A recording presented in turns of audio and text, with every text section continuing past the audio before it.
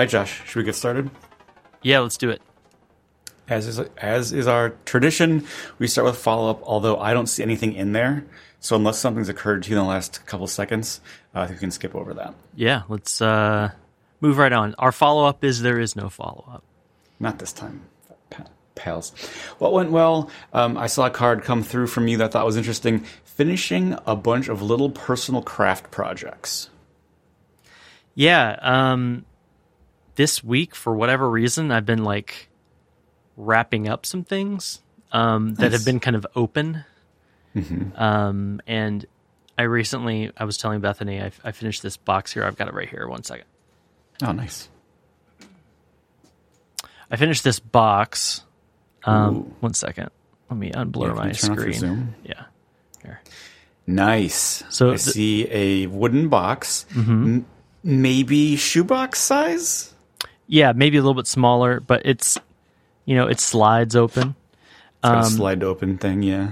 I did it all with hand tools. I see some nice joint work. Yep. Some the corners. Dovetails there. Mm-hmm. But I had these slats of wood sitting on my workbench for, I don't know, maybe 6 months. Because the whole point of this was to make a box for my cross-stitch stuff. Nice. Which is what's inside the box now. Okay, cool. And I get a little bit, sometimes I get a little bit perfectionist-y with some of my things, even though I'm never going to look as closely at something as I am when I'm making it. Right, true. And no one will ever look as closely at things I make as I do. Sure. So those two things combined, I'm like, okay, I need to just, what is it? Somebody used to, I feel like Marion used to say this, that perfection is the enemy of good. Or perfection is the enemy of done?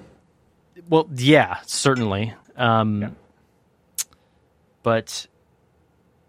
yeah, so the idea though is just finish projects and just call it done. And if you don't like something about it, do a different one. Yeah, do better next time or something. Yeah, so I've been trying to do that, and so in that spirit, I also started another cross stitch. Nice.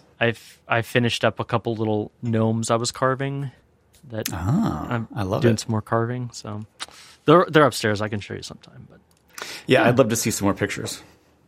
Cool. Are you going to paint them, or how are you finishing them? The gnomes. Mm-hmm. I have a snowman I made over break, and then like a male and female gnome. I'm definitely going to paint the snowman because he just doesn't feel done. Gotcha. The gnomes, I kind of like their pale, foreboding presence on our shelf right now. The light kind of shines up from below, and they seem very... It's like the dark side of Elf on a Shelf is how it feels in our house. Okay. But, I mean, you could probably put some... lacquer? Shellac? Yeah, shellac. Something like that, right? Yeah. And that's what I actually, on this box, I used shellac and wax for the nice. finish. That's cool. Anyway. I'll look forward to those photos. Mm-hmm. All right. We have more what went well than could be improved, so I'm going to keep there. I had one here, converting my personal Rails app to Tailwind. How do you like Tailwind? Yeah, I mean... I think where I'm coming down is it's fine. You know what I mean? Yeah. So I should probably talk about where I'm coming from. So I'm coming from just basically Sass. Just adding maybe classes or whatever I need to be able to hook into what is essentially CSS. So I'm coming from that. Mm-hmm. I installed Tailwind, got it all set up, and then I found that there's this thing. This class you can apply like a default plugin for Tailwind called Pros, or it's like one of their typography things, and what it does is give you a bunch of defaults, so that were you to render a blog post using this plugin, you'd have H1s, H2s, body copy, spacing, unordered lists would all sort of be have some common sense styles applied to them. And I thought that might be a nice place to start. It was. And then all I had to do was kind of apply some things that I thought needed to be changed in two places. The config file and then the It's like application.tailwind.css or whatever it is, and that's where you can put like top level stuff. Right, where you hook in your own custom styling things. Yep. And then, of course, sprinkling their Tailwind styles wherever they need, or Tailwind classes wherever they need to go. So I've been using Tailwind for a couple things. I redid Zebra in Tailwind. Nice. But just I want to back up and just talk a little bit about the trajectory of web styling, because I feel like this is interesting, and it gives me, this is another iteration that feels like, it's just interesting how these things have played out. So when I first started doing like web development, table-based layouts was still all the rage. Okay. Spacer.gif. Spacer.gif, and you use tables. And if you need something more complicated, nested tables. Frames were going out of style by the time I was doing things in Anger, but still like a lot of people started, I certainly did, with either Dreamweaver or Photoshop exports, and those used tables. And so tables with background images were how you kind of set up everything. Tables have these nice properties about them that made it really simple to lay out. Like you can think of it as a flexible grid. Right. And it worked really well for that. Shortly after I started doing like web development more in Anger, this is like maybe 2006, 2007, more small businesses, more like artists. What was all a rage is Jeffrey Zeldman and Eric Meyer. Yeah, Alistapart. These were like in vogue, hot CSS people that were talking about semantic classes and basically making your markup and the way that your thing looked, make them totally separate. Right. The ideal being things like you have your screen-based style sheet, and then you have a print-based style sheet, and they can be totally different so that when someone goes and hits the print button, they're not printing out your web page, they're printing out essentially just the blog post without some of the menu and other stuff that is meaningless. Yeah. And there were these beautiful... For our listeners, let's back up here and remind people that people had to print out the internet all the time back then. Well, I mean, this is phones. This is back when people had printers, for one. Yeah. Yeah, and like the iPhone hadn't really come out when I was doing this stuff. This was like I was reading about it, and mobile browsing was like it was like BlackBerry turned whatever website into just some kind of half-assed just plain text thing with links. It was pretty rough. And no one really did browsers on phones yet. Like responsive, people weren't really talking about that yet. No. You 1024 wide or less. That was what you did. And how does it look in IE6? Yeah, exactly. So that was the like big shift, was from tables to semantic based stuff. So instead of saying something like class blue, when you wanted something blue, you would say class with emphasis, or some other kind of semantic thing, or like you wouldn't put a class of brown background. You'd put class header, and then in your CSS file, that's where you would say, I want a brown background for my header, whatever. Yeah, so your HTML would be for structure, your CSS would be for style, and your JavaScript would be for behavior. And you would try to separate those three things into those three kinds of files. Right. I mean, I think that there were so many think pieces about the three pillars of websites. It turns out that a lot of people don't find that practical anymore. I'm learning this because Tailwind was new to me, and I was like, what? You just put utility? So the way that this works is basically the opposite of what I just said.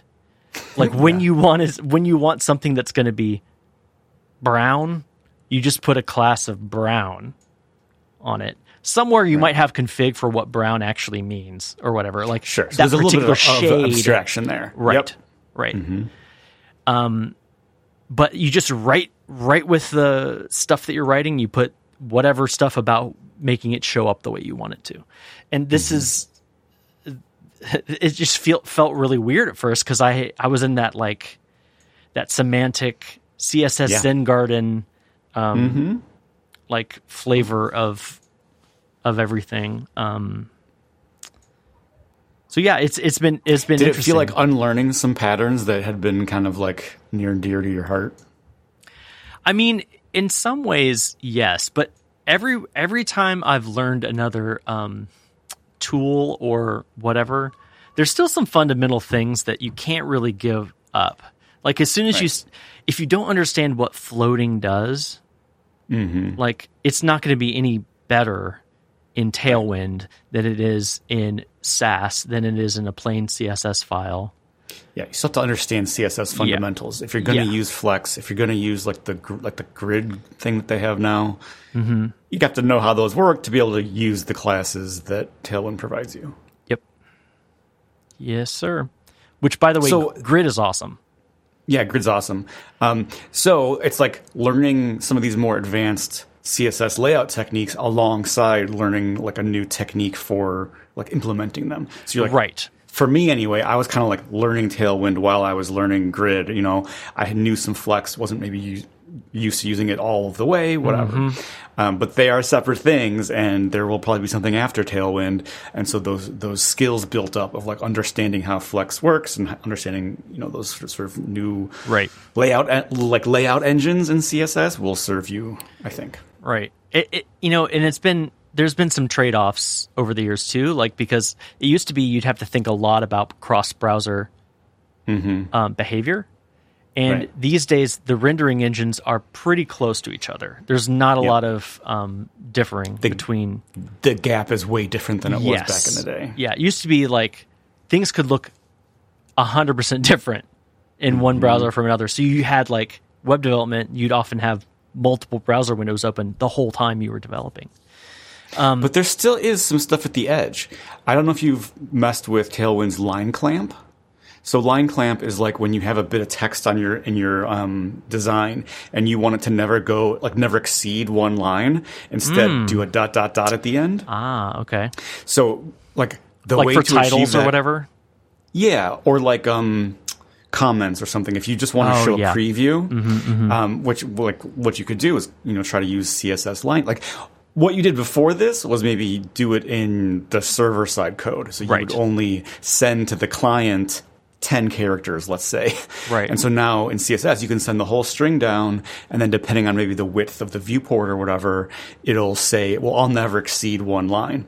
And the way to achieve this with CSS does take some like custom, what do you call them when it's like hyphen something? It's like pseudo classes.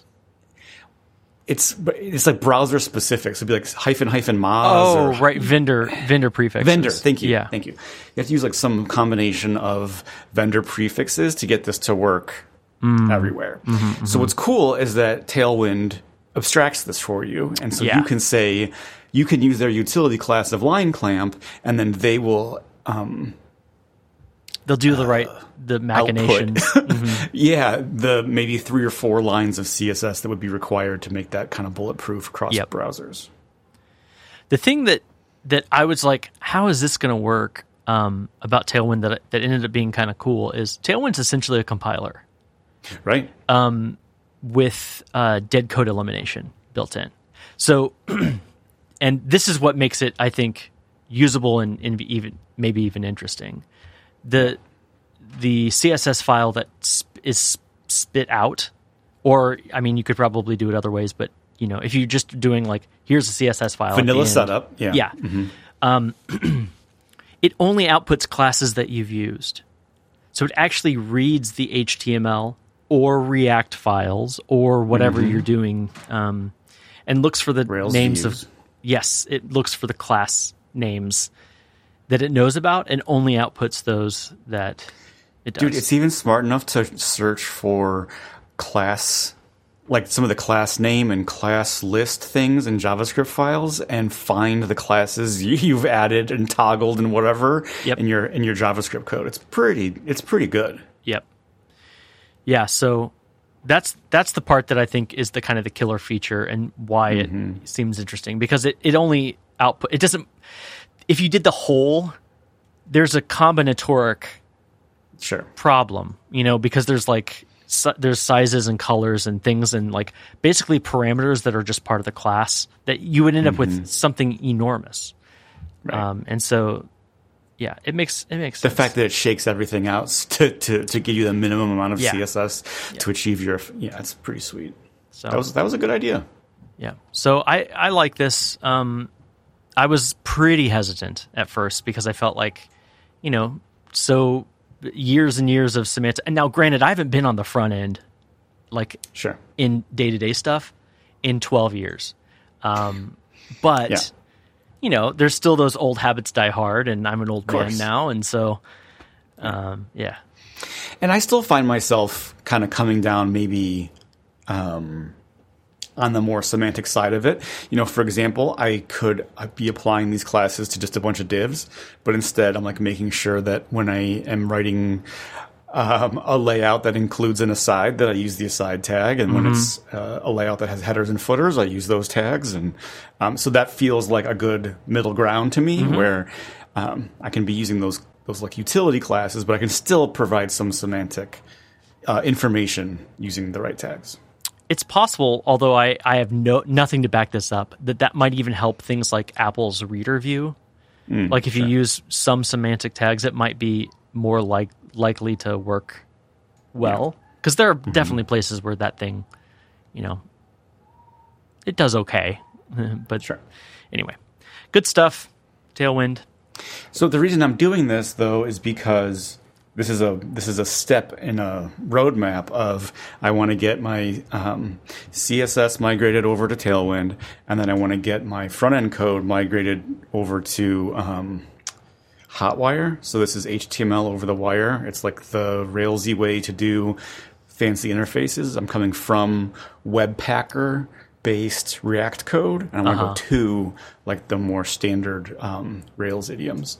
Because I'm just kind of like tired of React and Webpacker and all that kind of stuff, and I want to use this import map stuff. Have you seen anything about this? I don't know anything about this.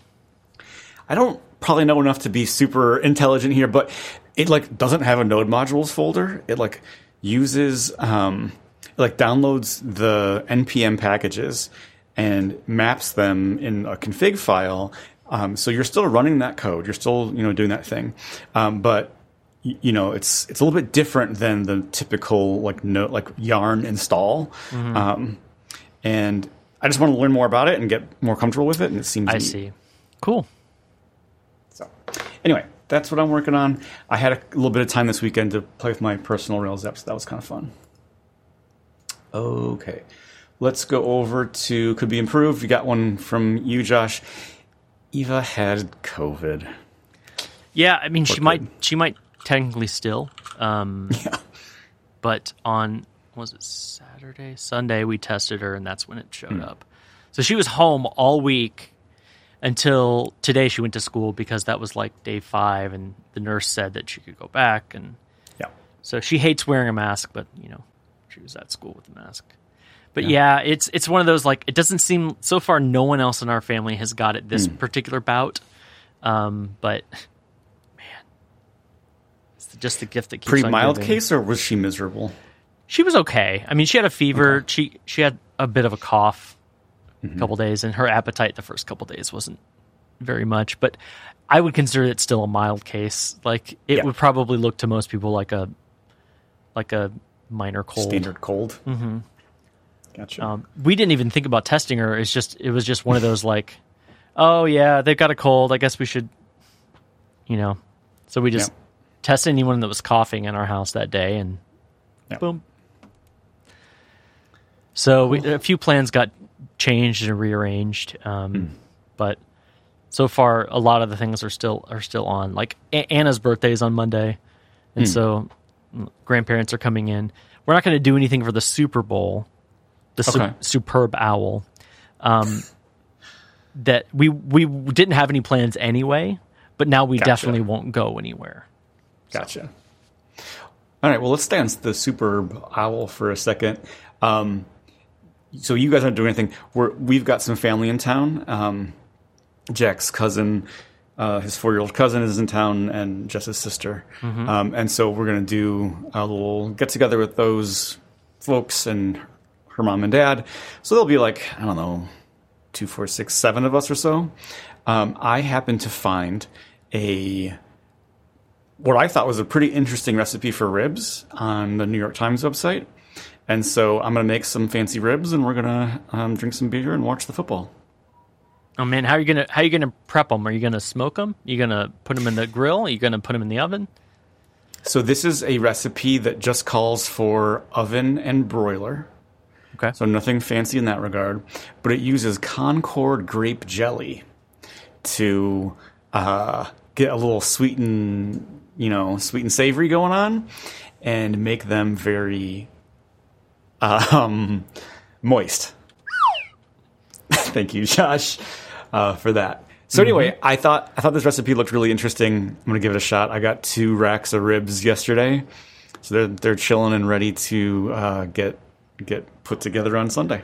I'm not adventurous enough to do ribs. I did ribs one time and they came out so dry. I just can't. Yeah. I feel too sad to try it again. Gotcha. Low and slow, I hear, is the way to go.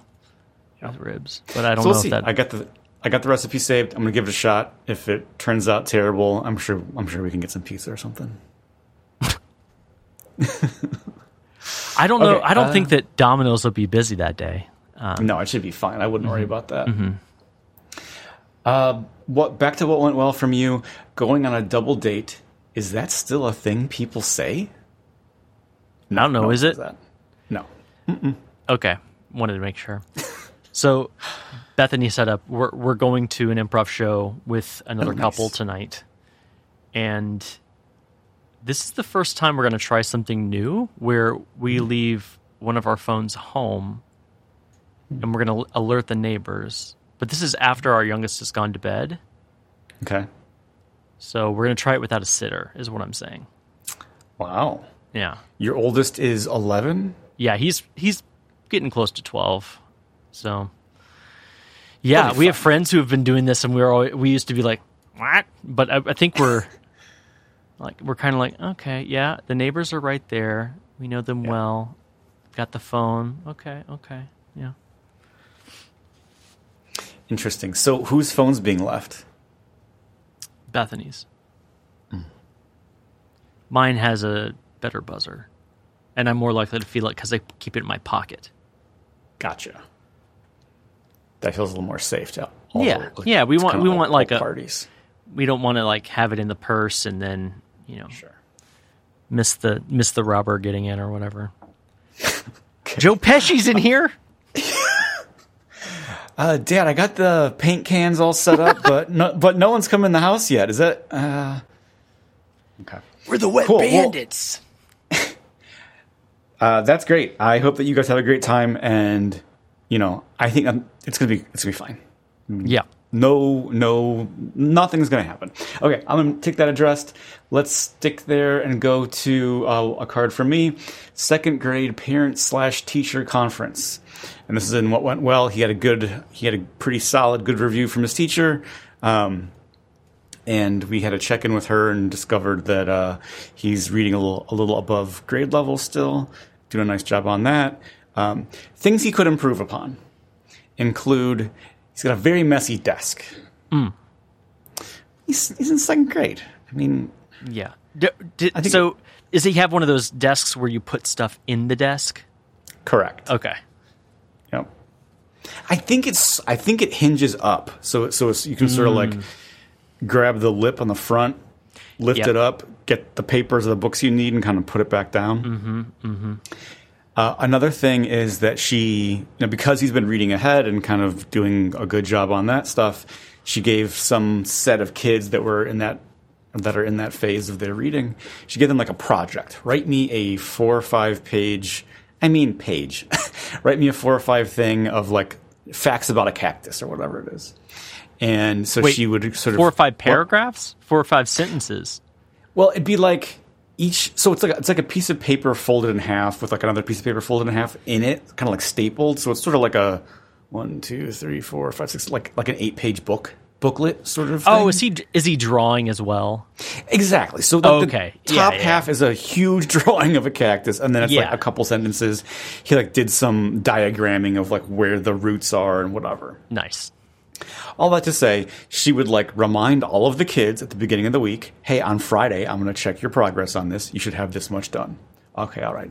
Mm-hmm. And he would never have anything done. And he would always say, I forgot. Or, well, you didn't remind me.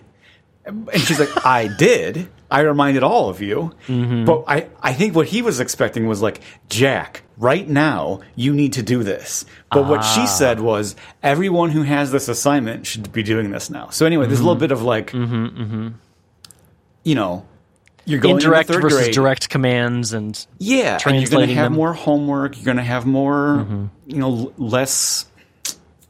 more vague commands or whatever you want to call it.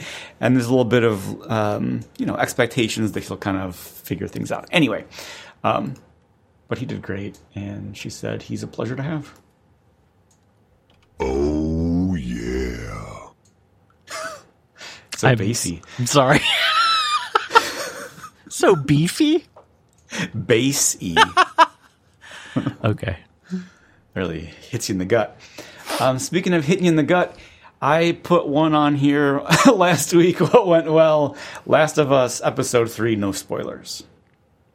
I added the no spoilers. I've not seen Last of Us. I just know that Pedro Pascal's in it, and people are like, hey, this is the zeitgeist, which means I'll watch it in 3 years. I think that you should try watching this one sooner. Okay.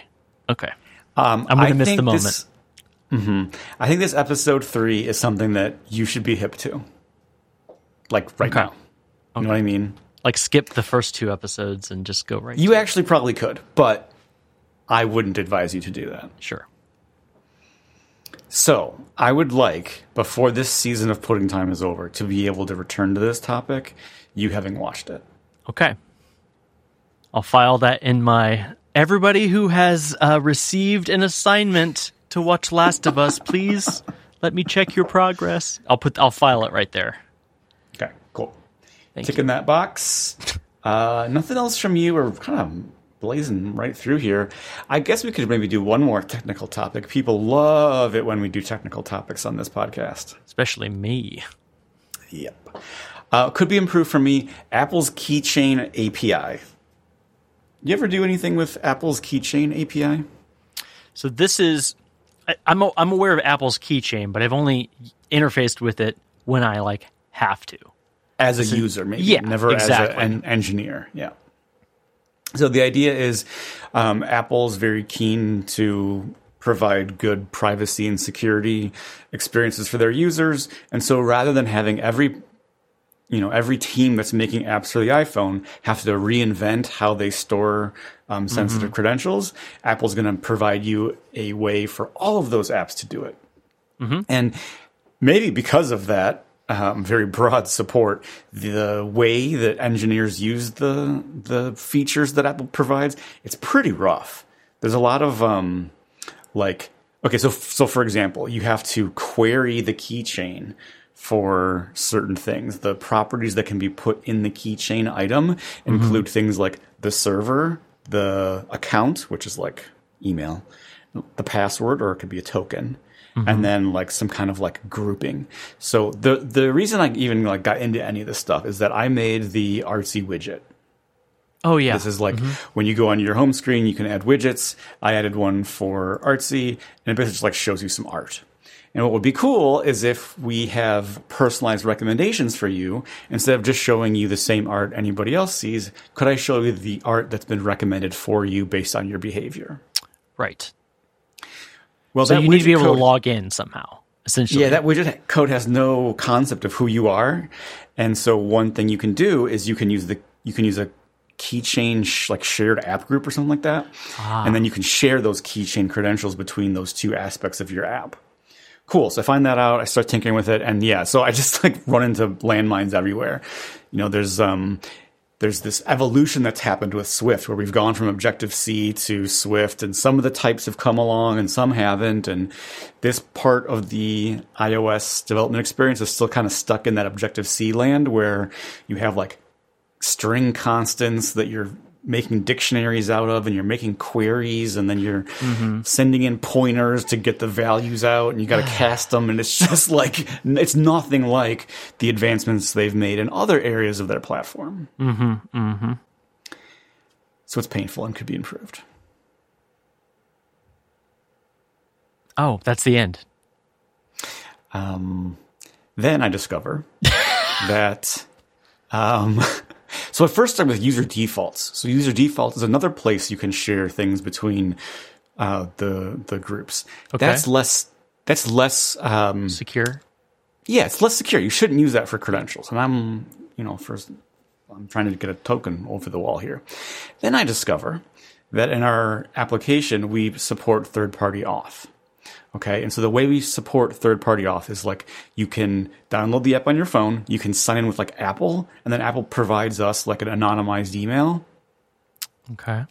And we sort of turn those credentials into, in an OAuth dance, we turn those into like an access token. Sure. And we don't, but you can also sign in with your email and password. And when you sign in with an email and password, we store in the keychain that token. But when you sign in with a third-party auth, we don't store anything in the keychain. We don't really have anything to store.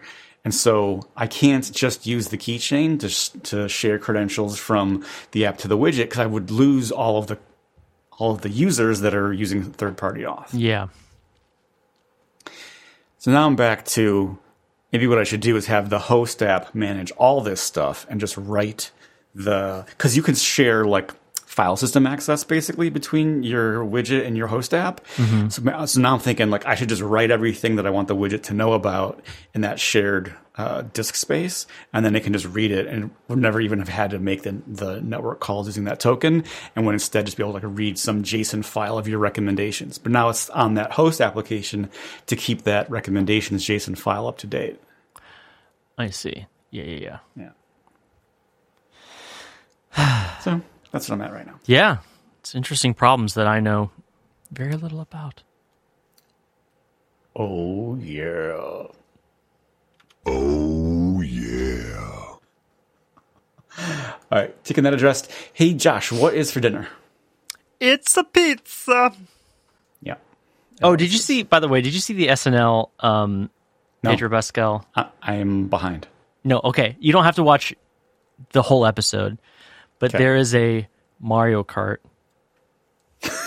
Prestige TV trailer. Okay. I better check that out. And you know, Pedro Pascal's in it, so Yeah. and I just have to say the very first part they're like, I'm looking for somebody to drive me, you know, or whatever. And they told me you might be one of the ones. He turns around, it's a me, Mario. It's just so, It's pretty good. you know, pitch perfect HBO style. I like Anyway, that. pizza. Yeah. Well, over here, like I said, we have some family in town, so we'll go out to eat with everybody. Jack has his last volleyball. He did some like volleyball camp. The last of those sessions is tonight, so he'll do that, and then we'll kind of all go out for dinner somewhere. Last night we went to a place and did trivia, which was super fun because they were here last night too. Just the adults, or did Kids too. kids do? How'd the kids do? Did they like the trivia? Here's what they liked. They liked drawing pictures for the woman who was doing the trivia, and then running over to her and handing her their various drawings for her. Okay, so they were helpful. And we made sure that they waited until she was done speaking before they ran over there and gave her something. Oh yeah. We're looking at who's going to be. Who are the names of the first 4 beat? Oh, thank you for this drawing. Drawing of a beehive. Is that a cactus? Is that the root system of a cactus? At the end, Jack made a drawing that included the some snippets of text. One of them said, "Please give us points." And so at the end of it, she gave us a half a point because we were like in 4th place, maybe. She gave us a half a point for not cheer, but like team character. I forget what she said. Anyway, she gave us a freebie 0.5 point, and then I discovered that's what Jack was going for the whole time. He wanted to. He left feeling like he earned his keep. Yeah, he was like, I helped you guys. I helped you guys get points. I didn't know the answers to these questions because they're fucking for adults. But I drew a drawing that got this woman to give you 0.5 point. Right. Man. Trivia night. I miss trivia night. I'm going to do a trivia night sometime. Those are fun. Yeah. I think it's the more fun the bigger group you have. Yeah. I find that like Lots when of teams. Jess and I do it, it's like, oh my God. Yeah, you got to be out with like a group of 4 or more that are all kind of contributing and arguing about the original members of KISS. That's right. Hang on. So I have a dangler here that you just helped me see. So you lived in Chicago for a while, right? Yeah. Are you aware of the KISS tribute band called Fat Kiss? No, I'm not. I think you should check it out. You should maybe do some Google searches. Yeah, it's very close to probably what you're expecting. Did they play it like that Kuma Burger or whatever, or that what was it called? Probably The Hard Rock Burger. It's like the metal burger bar. Yeah, the metal burger bar. It's pretty good. You got any dangles?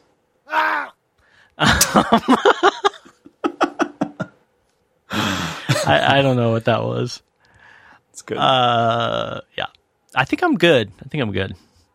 All right. Well, as usual, what a pleasure you got to talk to me today, and I can't wait to do it again. Hey, remember, it's always pudding time somewhere. Do you remember that Chat GPT thing you sent me? Yeah. It was like, give me a transcript of a podcast episode featuring John and Josh. And that was the outro and remember, it's always pudding time. It's pretty good. All right. Love you too. Love you.